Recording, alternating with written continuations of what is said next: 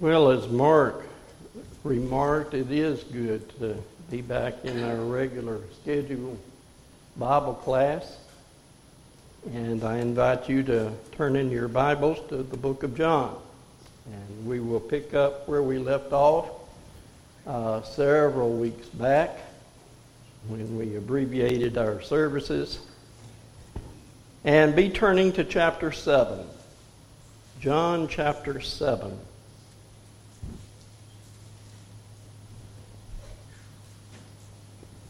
We've been engaged in the study of John for quite some time now.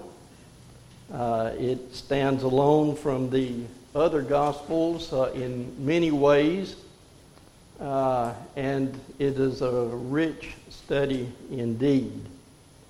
If you'll look back just for a brief overview of chapter 6, there we had the account of the feeding of the 5,000, and it's in this chapter 6 that Jesus walks on the sea. And then he goes into this discourse about being the bread from heaven, and that led to being rejected by many because they did not understand the words. And finally, toward the end of the chapter, it is recorded that many disciples at this point, because of their not understanding the spiritual import of Jesus' words, turn from him and do not walk with him anymore. And so that brings us down to chapter 7. Chapter 7 has 52 verses, I believe, in it. It's quite a long chapter. And so we will go 2 Sundays anyway on this, and very possibly 3 Sundays in chapter 7. Chapter 7 is pivotal, and it introduces us to the portion of Jesus' ministry where he is now in Jerusalem, and within a year will go to the cross and be resurrected from the dead. I think it'd be good at the outset, and we won't repeat this in the following Sundays, but let's just read chapter 7 in one reading. So if you are there, read along with me. I am reading from the New King James translation. After these things, Jesus walked in Galilee, for he did not want to walk in Judea, because the Jews sought to kill him. Now the Jews' feast of tabernacles was at hand. His brothers therefore said to him, "Depart from here and go into Judea, that your disciples may see the works that you are doing. For no one does anything in secret while he himself seeks to be known openly. If you do these things, show yourself to the world." For even his brothers did not believe in him. Then Jesus said to them, "My time is not yet come, but your time is always ready. The world cannot hate you, but it hates me because I testify of it, that its works are evil. You go up to this feast. I am not yet going up to this feast, for my time has not yet fully come." When he had said these things to them, he remained in Galilee.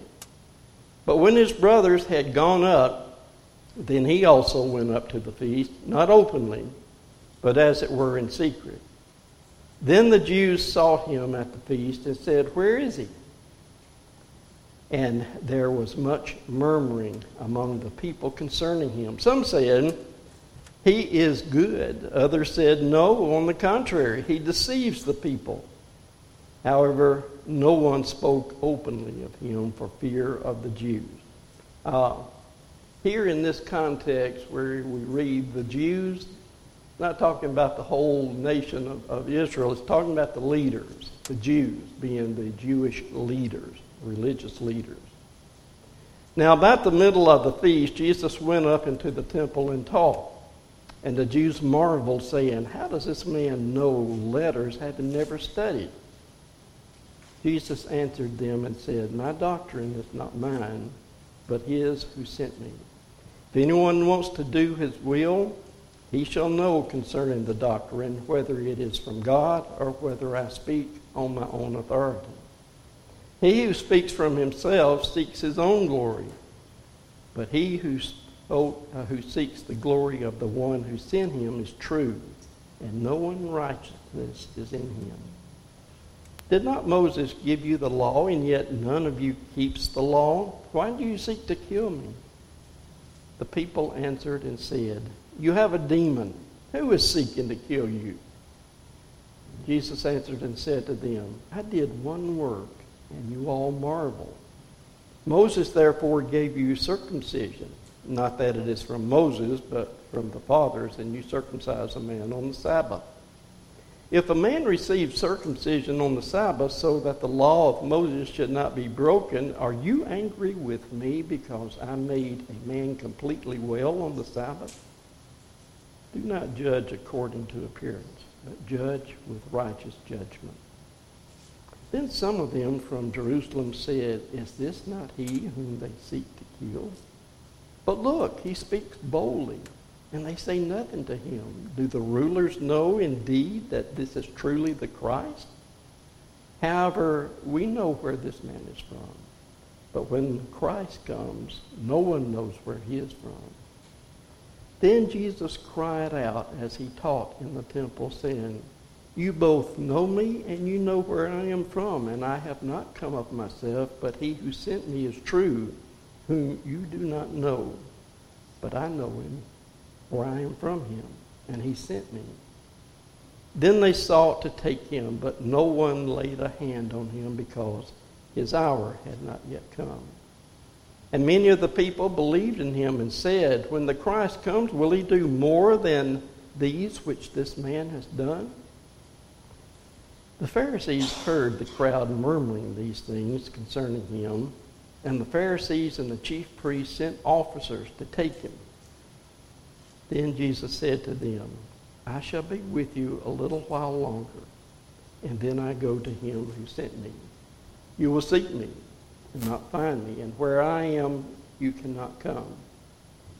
Then the Jews said among themselves, Where does he intend to go that we shall not find him?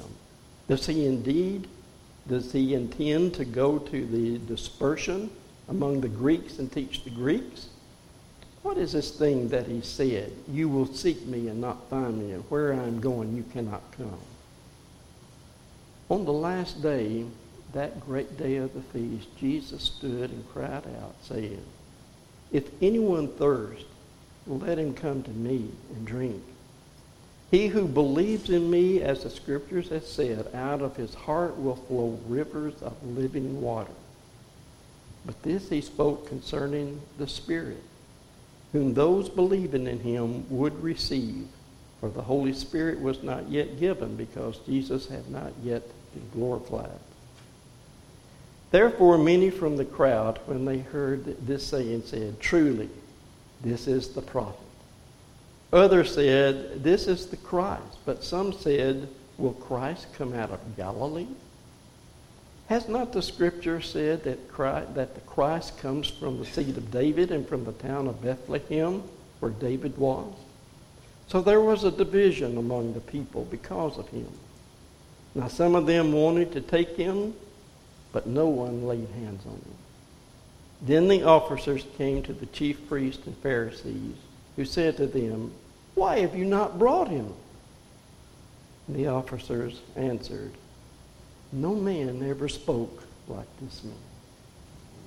Then the Pharisees answered them, Are you also deceived? Have any of the rulers or of the Pharisees believed in him? But this crowd that does not know the law is accursed. Nicodemus, he who came to Jesus by night, being one of them, said to them, Does our law judge a man before it hears him and knows what he is doing? They answered and said to him, Are you also from Galilee? Search and look, for no prophet has arisen out of Galilee. And everyone went to his own house. Quite a lot taking place here. Hopefully, we will attempt anyway to get through the first 13 verses, going verse by verse. But let me sort of give a backdrop, a little bit of introduction to this pivotal point in our study in chapter 7. Actually, chapters 7 through 10 record the great controversy that raged around the name of Jesus during the last 6 months of his ministry. We're that close to the crucifixion. 6 months at this point. It was October when these events are occurring.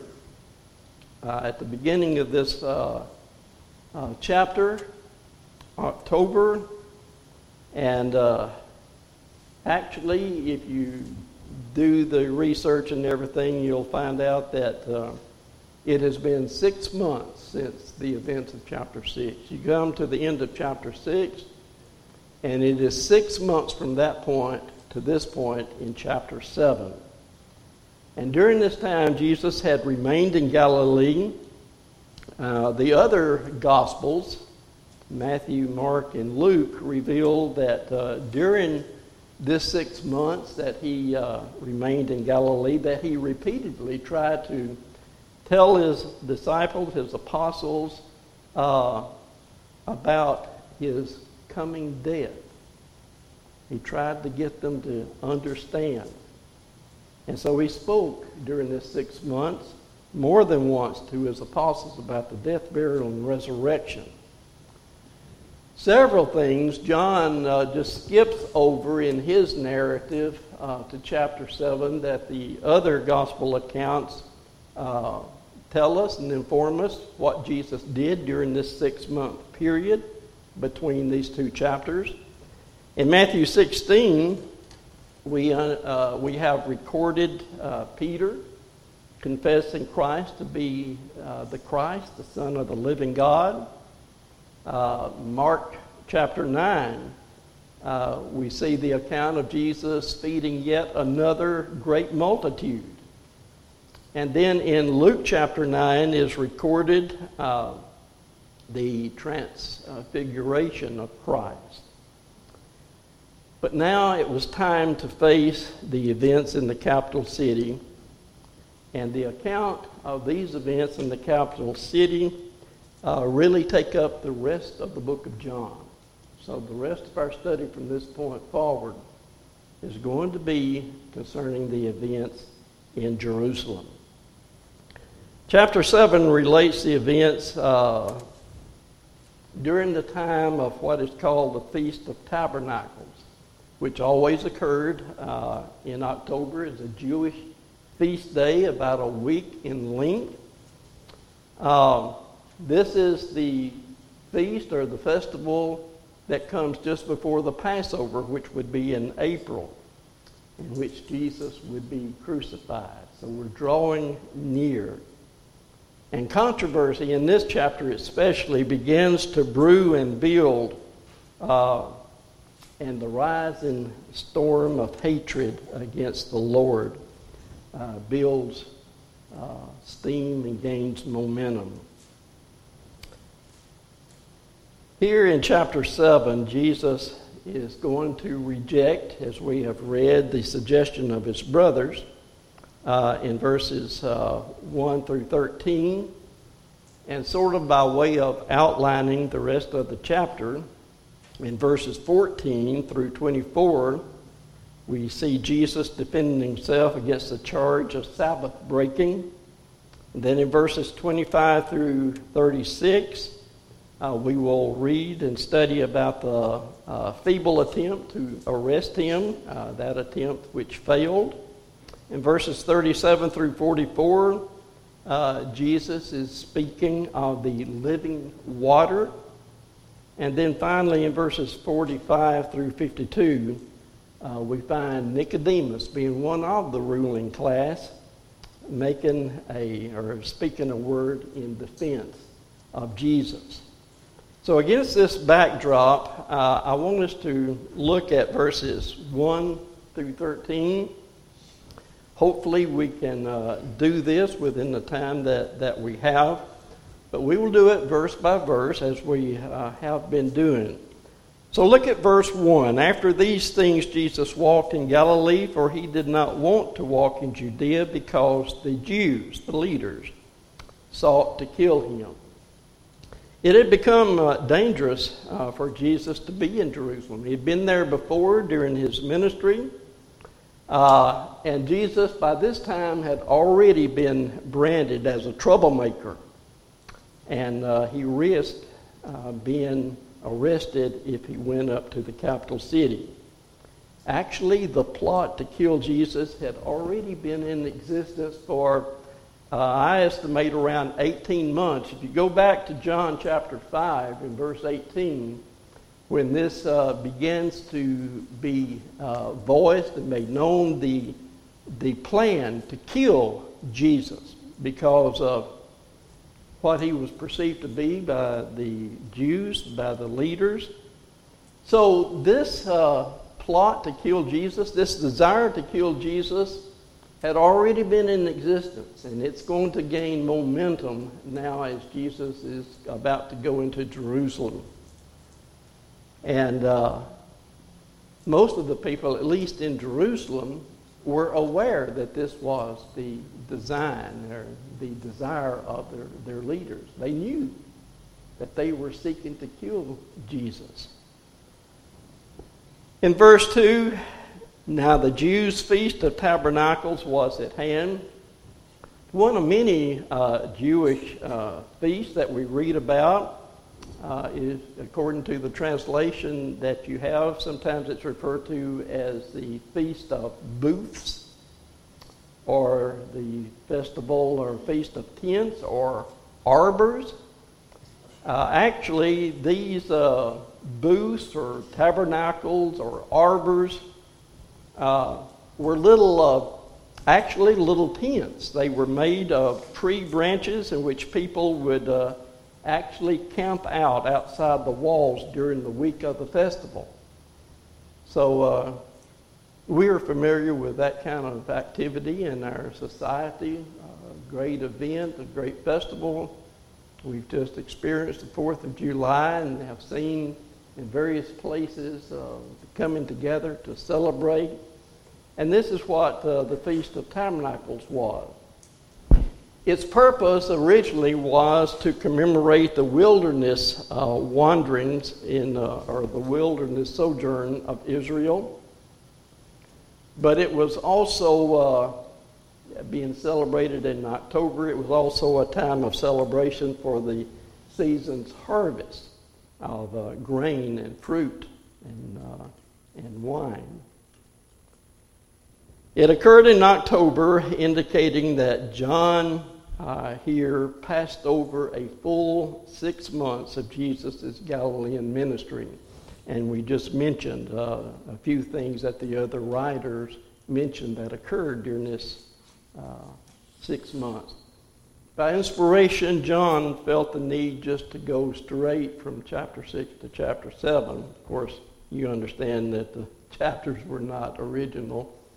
But as far as events are concerned, John just went straight to when Jesus went up to Jerusalem for the Feast of Tabernacles. Look at verse 3.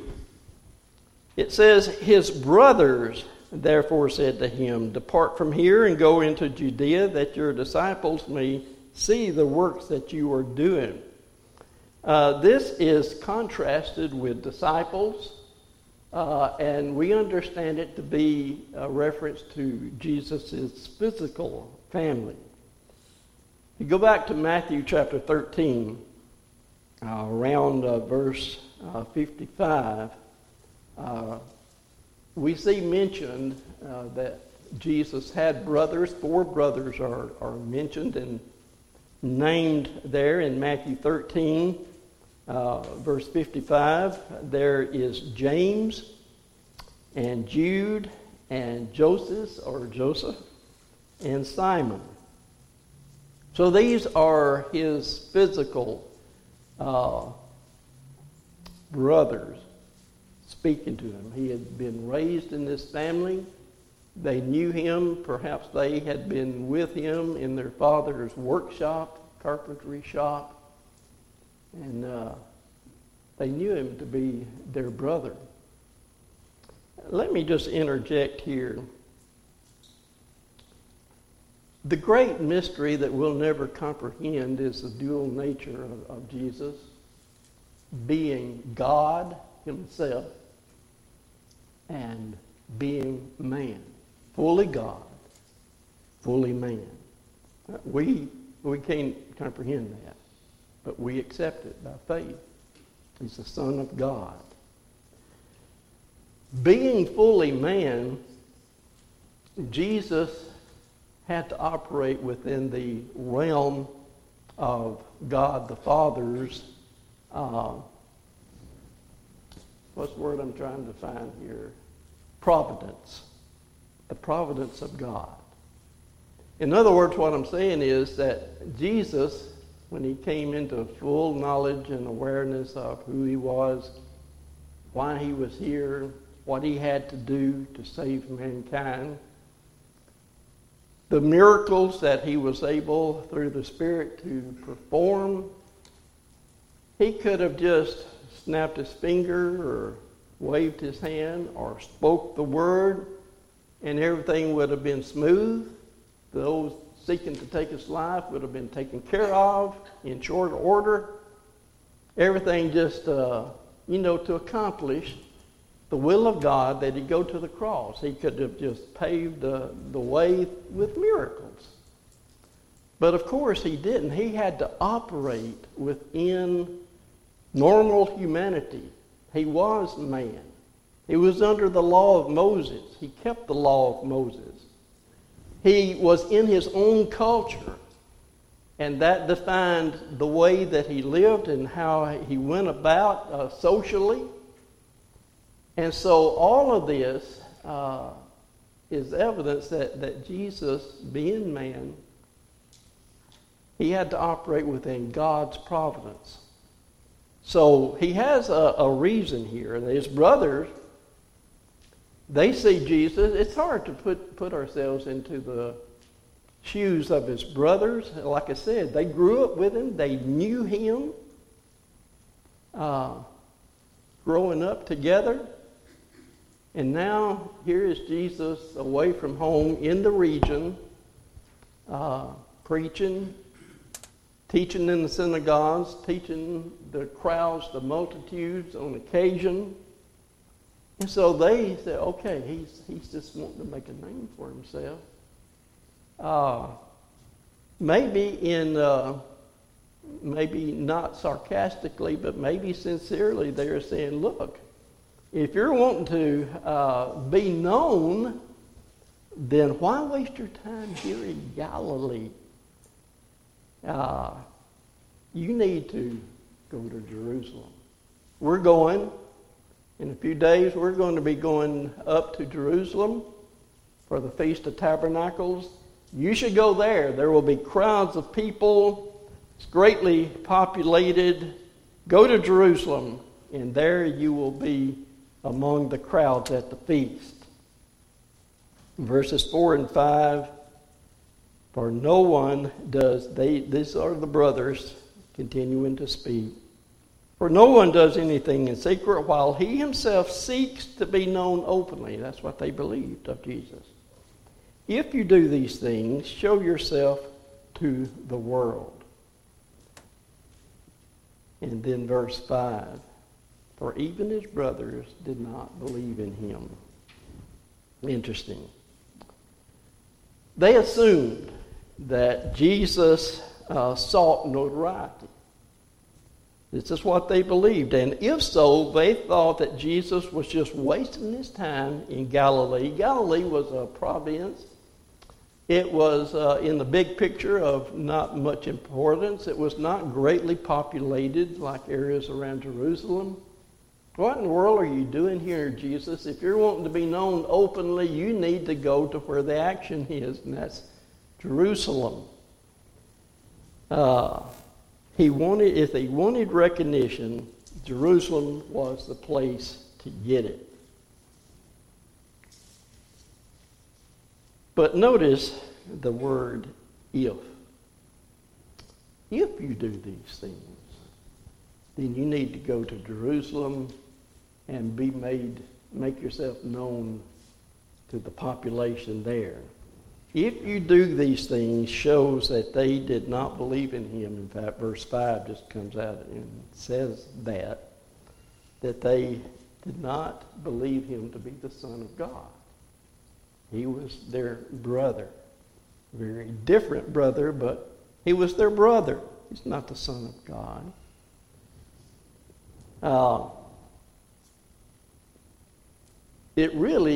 These words here, what his brother said, if you do these things. I don't know if they had not witnessed personally any of the miracles themselves, maybe not. But this is the way they phrased it, if you do these things, then. It reminds you of the words of Satan, doesn't it? Way back in Matthew chapter 4, the temptation after the baptism of Jesus. He was led into the wilderness, and Satan came and tempted him there. If you be the Son of God, make these stones bread. If you be the Son of God, go up to the highest point of the temple and cast yourself down, and you will not be killed or harmed. If you be the Son of God. His brothers, if you do these things, then you need to go to Jerusalem. So it says that very clearly that his physical brothers did not believe in him. But that's not the end of the story concerning his brothers, as we are all aware. We learn later that some of his brothers became believers after Jesus' resurrection. James, being one of his brothers, became an elder in the Church of Christ in Jerusalem and a leader in that congregation, and he also is the one who wrote the Epistle of James. Secular history, not inspired history, records that James died as a Christian martyr. And then there is Jude, another of his brothers. He's the one that wrote the Epistle of Jude. Over in Acts, after Jesus has arisen from the dead and ascended back on high, in Acts chapter 1, in verse 14, you recall that his mother and his disciples, his apostles, were gathered together in the upper room there in Jerusalem. And in verse 14, it says that his brothers were among the group as well in that upper room. I don't know, it might suggest here, the way it's written, that all of his brothers came to be true believers in him. But anyway, at least we know that James and Jude did. And nothing more is said about his sisters. Back over there in the Matthew account, it mentions in the next verse there that his sisters also were there. Did not name them, but as far as brothers, they would become believers.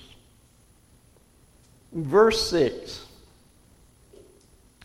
then Jesus said to them, his brothers, my time has not yet come, but your time is always ready.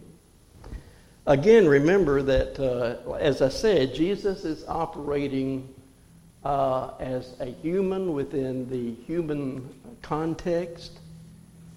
And God's providence, the natural order of the happening of things, is in force. And that is the context in which Jesus is operating. And so Jesus explains that his time to manifest himself as the Messiah is not now. Why? Well, Jesus knows that dying on the cross and being resurrected from the death is how he will be made manifest. But that would be a little while later, within a year, but that would be a little bit later from this point. If you look at verse 7, He says, the world cannot hate you, but it hates me because I testify of it that their works are evil.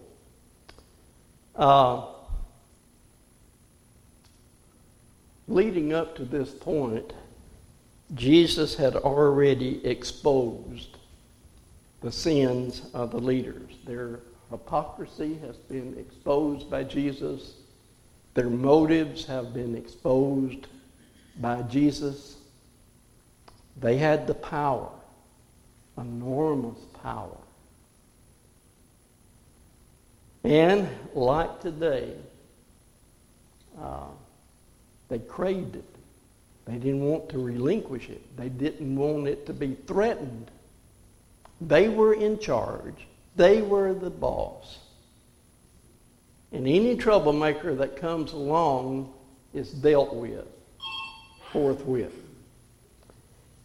And so Jesus had already done this, and they hated him. They hated him. We see hatred today in our society. It's never good.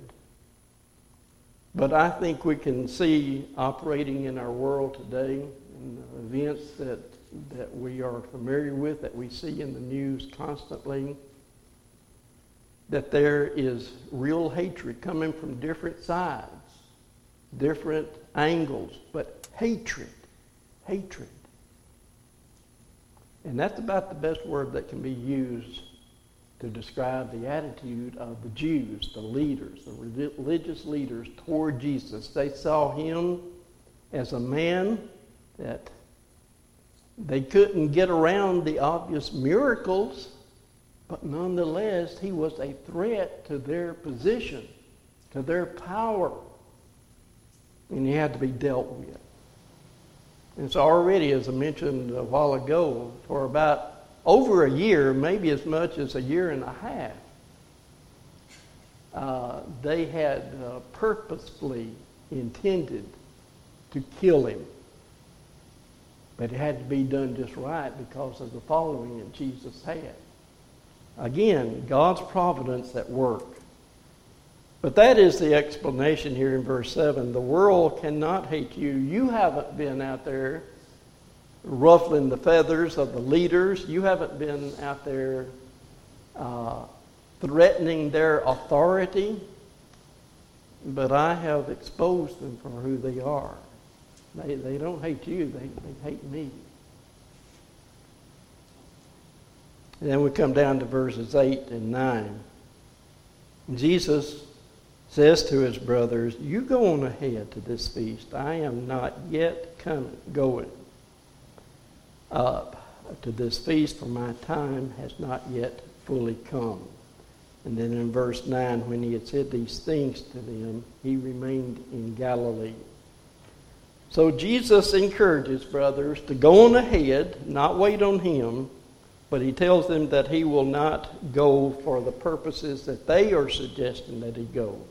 If he went with them, it would almost be like, verifying and substantiating what they said. If you want open notoriety, you want to make a name of yourself, then that's why you should go. But Jesus, that wasn't the reason for Jesus to go.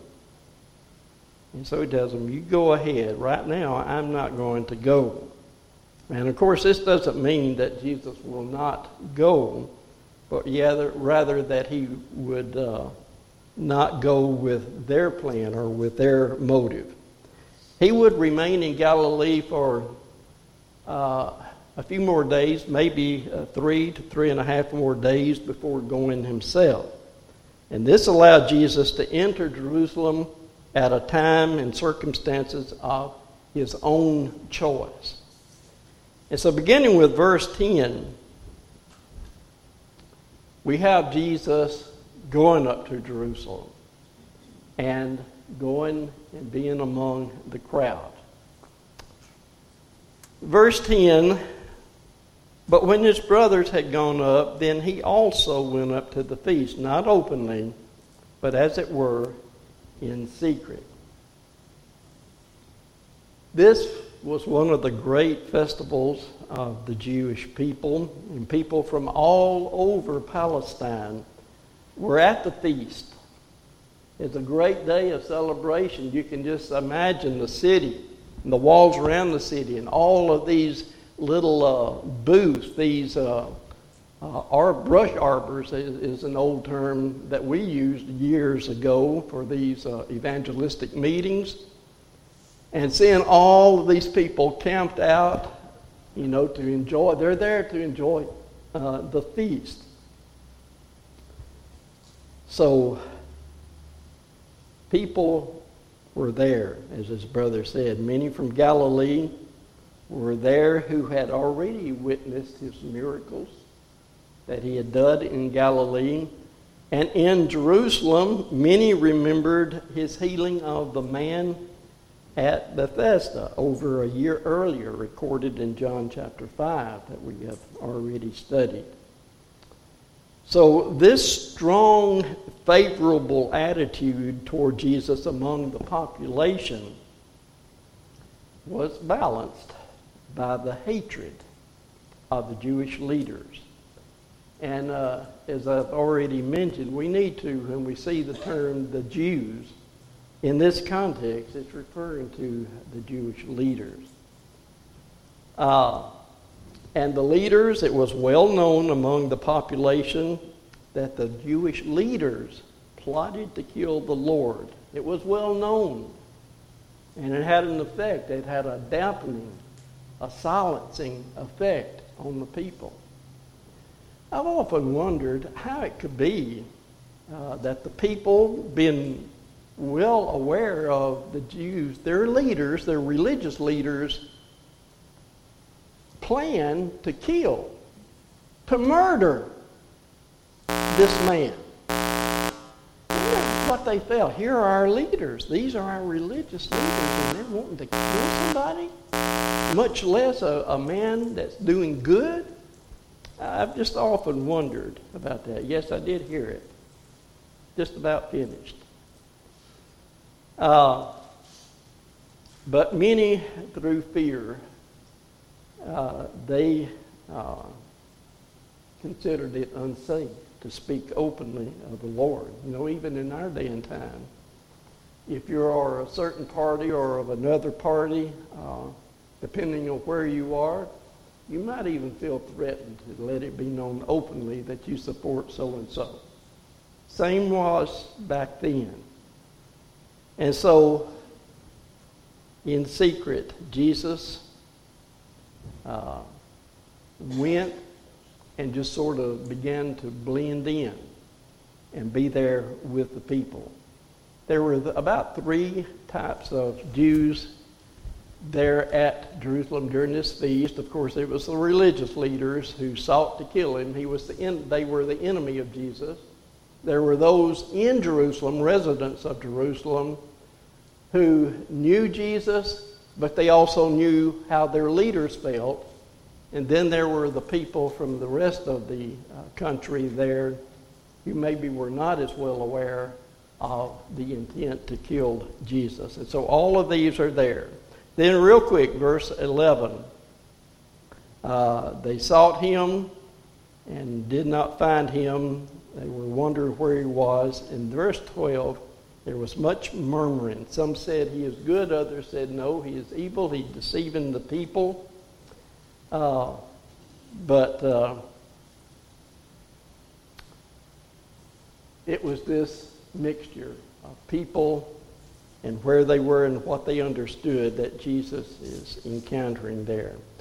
Let me go ahead and stop here, and maybe we'll look a little bit more in depth next week, verses 12 through 13. But anyway, here we are. We are in Jerusalem.